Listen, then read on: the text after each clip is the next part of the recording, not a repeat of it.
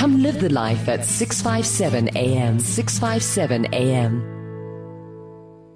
Phumzile Sambo, Ngenelela on Radio Pulpit, your daily companion. It is 12 minutes after 7. Good evening and welcome to it. This is Thursday Live with me, Gochumabi, and this is our second and final hour of the program. Remember, we started exactly at 6 and we are going all the way until 8 o'clock this evening. On that note of Ngenelela, a beautiful song indeed. I hope that it has blessed you a lot. We are now welcoming Pastor Chabalala, Bufelo Chabalala is with us on the line once again. Pastor Chabalala, good evening and welcome back. Good evening, sir, and to your listeners tonight. And let's thank God for giving us this opportunity to share today again. Thank you so much, Your Excellency. Adversity intelligence from a biblical perspective. That's a continuation of what we started with last week. If you can please take us back to some of the things that we talked about before you can go straight into what you have for us this evening. So if you remember last week, we were trying to make some kind of an introduction on what is adversity intelligence. And I think I tried to cover a little bit of the synopsis around the research that was conducted by J.P. Douglas, one of the psychologists in this field. And I also tried to touch that area because he's one man that is very good in this field, where he has tried to explain and try to bring us closer that as human beings we need to understand that in this life we will always experience adversities, but how do we take an advantage of our adversities? I think in one of his writings also talks about turning obstacles into opportunities. And why I was saying I want us to discuss this from the biblical point of view. The Bible is full of scriptures that are clearly outlining that while we are still living in this planet, having faith in God, we will still experience these challenges. But what is very important is how do we apply our faith in crossing over all these storms that we have into our life. Last week, I think you remember where I was saying adversity intelligence is one of the possible indicators for person's success in life. It is found that the majority of successful people in life are those people who went through a whole lot of challenges. Even scripturally, you would go and check people whom we know to be heroes of faith from the Word of God are people who went through. David, I think it's one simple example. Reading the history of David and who is David and how David ended up to be in the kingship. It simply says this is the man that have went through a whole lot of challenges, but at the end of the day he succeeded. And what does it say to us even today? And if you remember last week, I was mentioning of the situation that we experience in South Africa today, the struggle we experience economically and across the board, to say wherever you are, if truly you believe in God, you need to know that God is aware of our situation, but it counts on how much do we have faith in Him and believe in Him as God that we can go through this. And last week we ended where we were talking about the adversity intelligence variables, and I was beginning to quote few that are very relevant. And today and this week, that's actually what I want us to talk about, and on variables that are found on adversities and making reference to scriptures in relation to these variables. Yeah, excellent. Let's start with the first one then. The first one, I think I was quoting the scripture in the book of James chapter 1, verse 2. And in that scripture, that's where I was saying, if you read that verse, it says, "Brethren, take it a pure joy when you have many troubles." Another one says, "when you have many struggles."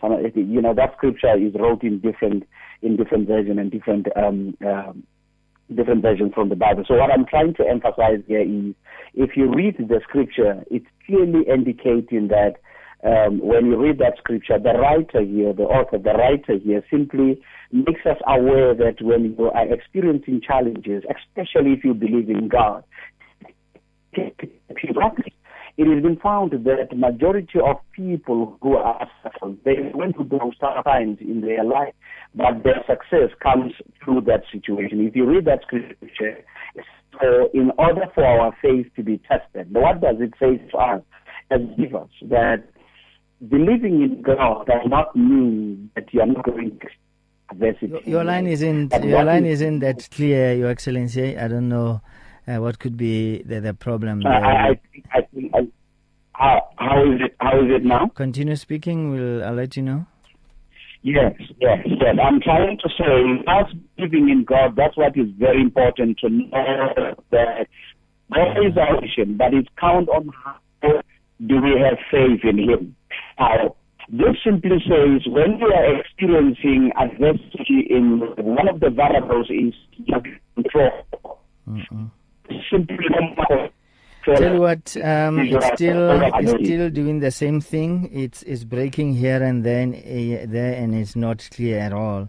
If we maybe can move around, what I will do is I do have your other number. I don't know if I can be able to call you on this other number. I don't know if there's 07 you can call me on that number. Try speaking. Try speaking while I call you on this as soon as you. Yes, Excellence. I was simply saying one of the variables is in control of your situation. What does it say is, if you read the scripture, it simply says, you in this life you will have challenges, but at the end of the day you must be in control. I think much of evidence we have these days are people when they go through situations, many of them they commit suicide, many of them they do the whole lot of unacceptable things. And this simply says what we all need to know is that Your Excellencies. Oh, yeah, okay. Are you on the other one? Okay, let's do this. Okay, are you there, Excellency? Are you there?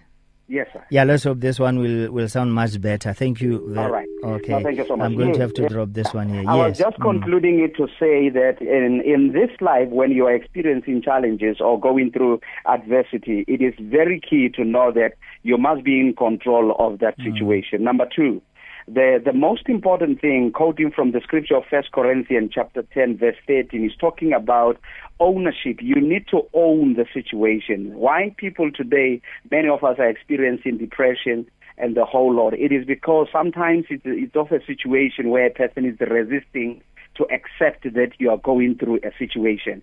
It's important to accept so that you find a way out. When you read this scripture, it says, for there is no temptation that has come to man except the one that is common. For God is faithful. What does this say to us? It says when we go through situation, you need to own up to that situation so that you can work it out, so that you can win it. Now, what does this ownership mean? It says it's referred to the reason for the adversity and willingness of the individual to assume responsibility.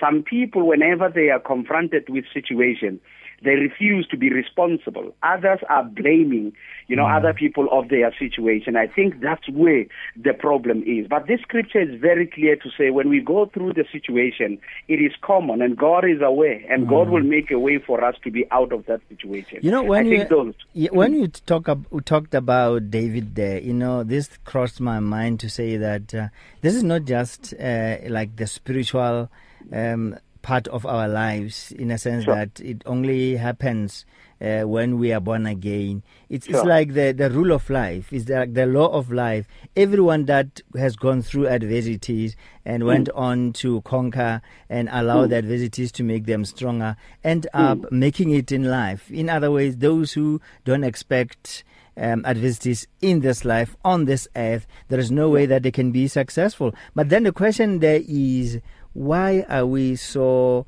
excited, or why are we so in need? I mean, we want people to tell us that we shouldn't be experiencing adversities in life at all, to the extent that we even go to the preachings whereby we are told about success, blessings without adversities. And yet these are the things that help us to become strong, to become successful in life. You can look in life in general. I mean, some people who are not even born again and they're successful today, look at their background. Some of them don't come from like easy life or soft life. So it was tough for them. Sure. I think Jesus never, robbed us here. Maybe I would use that word. If you read the scripture, John chapter 16, verse 33, I quoted it last week. He says, "For I've told you all these things. You will have many troubles in this life, but take heed, for I have won the world." What does it say? It simply says that Jesus did came to the planet and he left, but he did not change how the planet works. And the only thing is for us as people to make choice on how do we want to live our life. What does that mean? It simply says it is how the planet is. The way the planet has been designed since from the beginning after the committing of sin. The planet is in such a way that a human being will get things in the harder way. God has said it. And it's important for us to understand how do you take an advantage of those challenges and to make life. As you said it on your statement, that we do have people that are successful today, but listening to their stories on how they have achieved in life are people who went through tough time. Unfortunately, particularly our generation, the biggest mistake that we are doing today is that we don't want to teach our children that in this life, you need to be strong, and because this life, things won't come easy. That's why our children today, whenever they experience challenges, those things that we can think they are minor, but to them they become so serious that they can even commit suicide. They end up being in trucks. It's because we don't give them the truth of life. It's important that we need to teach people that in this life, you will always experience adversities, but it is important to take an advantage of those adversities. And that's actually why. Listen to this scripture. Obstacle number 3, reaching out. You read the very same books of James chapter 1, verse 12. When you read that, it says, lucky are those who persevere into that temptations, because if they win it, they will receive the crown of righteousness. And why did God speak like that? It simply says, whenever you go through the situation, God gave us an opportunity to believe in Him. And that is the reason for the coming and for Jesus to leave the Holy Spirit with us. As He clearly indicated in the book of John 15, that He will come. I will ask the Father to give you the Spirit, because when He comes, He will lead, He will comfort.